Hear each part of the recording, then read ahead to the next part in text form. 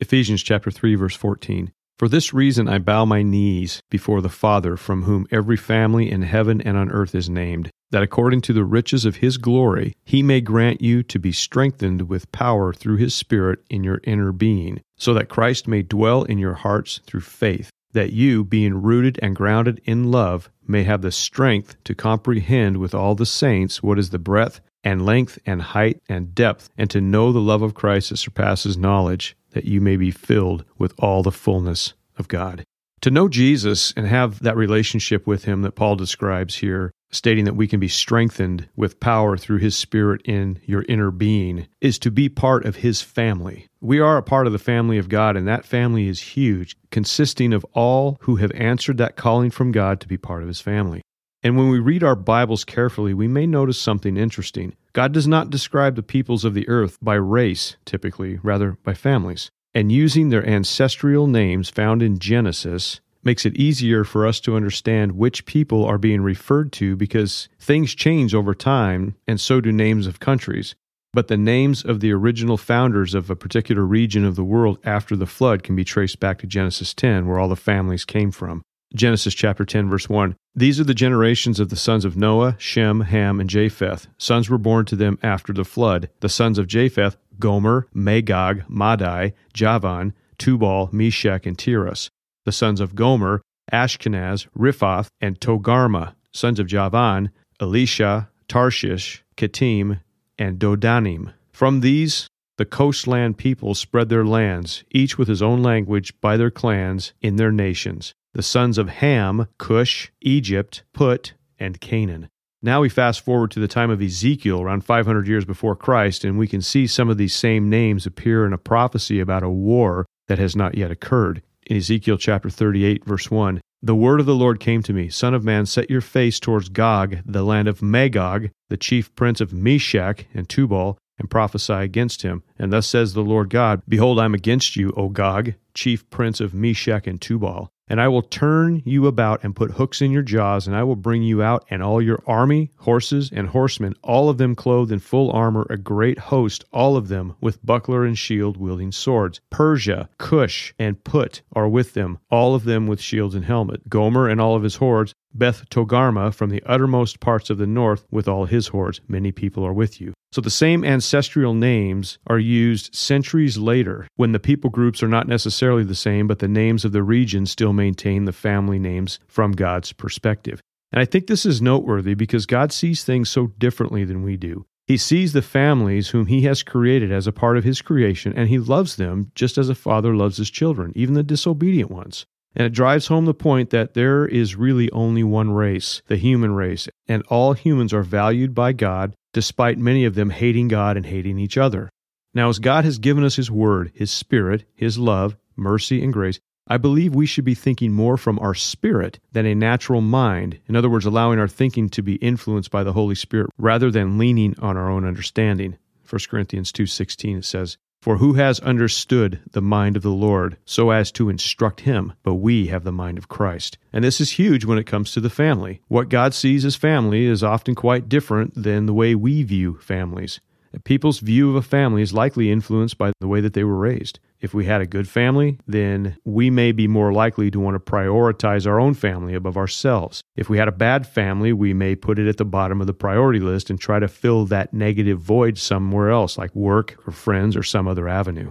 But let's look at what God says about families, starting in Genesis chapter 2, verse 24. Therefore a man shall leave his father and his mother and hold fast to his wife, and they shall become one flesh. God created mankind in his own image, and that means something. Namely, that we are in some ways similar to God. We are eternal creatures. We have a spirit. We have the capacity to create, to sacrifice, to love, etc. We obviously are not omniscient or omnipresent or omnipotent, but we do have the ability to connect with him and understand some things about this life that demonstrate God's design for human relationships, especially within a family.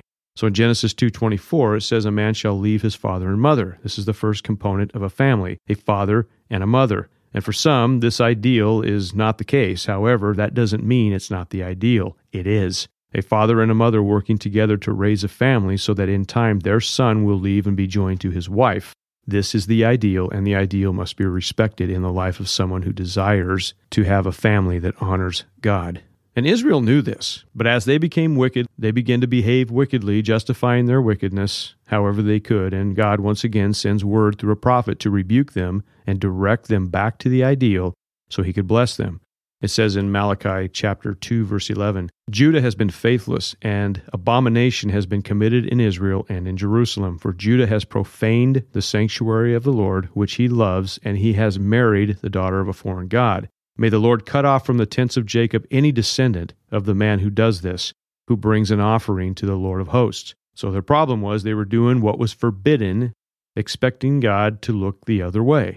In verse 13 it says, And this is the second thing you do. You cover the Lord's altar with tears and weeping and groaning because he no longer regards the offering or accepts it with favor from your hand. But you say, Why does he not? Because the Lord was witness between you and the wife of your youth, whom you have been faithless, though she is your companion and your wife by covenant. Did he not make them one with a portion of the Spirit in their union? And what was the one God seeking? Godly offspring. So guard yourselves in your spirit, and let none of you be faithless to the wife of his youth. For the man who does not love his wife, but divorces her, says the Lord, the God of Israel, covers his garment with violence, says the Lord of hosts. So guard yourselves in your spirit, and do not be faithless. And I don't think we hear these verses too much in our churches anymore, but look within this rebuke at the heart of God. Did he not make them one? In the time of Malachi, they had the same issues that we do with marriage. God still makes a husband and a wife one with, as Malachi says, a portion of the Spirit in their union. The oneness comes when both the husband and the wife come into communion with God, and God's Spirit is within both of them. That's the bond. God's Holy Spirit instructing the husband and the wife through life. And a couple committed to a godly marriage has their own tour guide through life, the Holy Spirit. But notice, there is an end game to the family, godly offspring. And I want to spend eternity with my kids. I don't want my kids to spend eternity separated from God and paying for their sin forever. That scares me and grieves me. So when we were raising our kids, teaching them about God was important, but more importantly, demonstrating the faith that we both possessed, because we learned early before we had kids that God wanted to make us one and give us his Spirit. And there were many times when I had to be the bad guy in our family because what other people were allowing their kids to do, it was wicked. But because the kids were little, the parents justified their naughty behavior with stupid comments like, oh, just let them be kids. And there's a context to childish behavior, being seen not as rebellious but age-appropriate. But I'm talking about lying, being mean, not sharing, telling their parents, no, that's not how we raise godly offspring. But honestly, many don't appear to care about their kids being ungodly. I've heard parents say this many times. I just want my kids to grow up and be happy. Yeah, I think we all want our kids to be happy, but we must teach them to live their lives in a manner that will bring about happiness. And allowing those kids to be brats growing up while not giving them any type of constructive correction or discipline, it leaves the hope of happiness very unlikely, and more likely that the child is going to grow up and be selfish. But for those who really want a family that is close until their end and beyond, God's principles work. Does that mean that your kids are going to be perfect when they grow up or never have any issues? No, not at all. Because in those seasons of difficulty, which many people will certainly experience, this is where the kids can fall back on what their mothers and fathers had taught them, the truth based on the Word of God and the leading of the Holy Spirit. If they choose to rebel, and most of them will in some way, shape, or form, then that's on them. Mom and dad have done their job. But if they choose to humble themselves and seek the Lord, then their true salvation can begin. And that's what we want, kids who are going to spend eternity with Jesus. And we remember the promises in Scripture, in James 5:16, for example. Therefore confess your sins to one another and pray for one another that you may be healed. The prayer of a righteous person has great power as it is working. So those who want to do things right by obeying God's Word and His Spirit, we pray, we believe, we intercede, we sacrifice, etc. for our families, knowing this pleases the Lord. And this puts us in a place where God will bless us. And it requires putting our faith into action. And when we are faithful, we will see the hand of God move in our lives, as well as our families. Ephesians 6:16, in all circumstances, take up the shield of faith, with which you can extinguish all the flaming darts of the evil one. The devil wants to trash families because the family is the building blocks of humanity, and strong families create strong communities. Strong communities create strong cities, and strong cities create a strong society.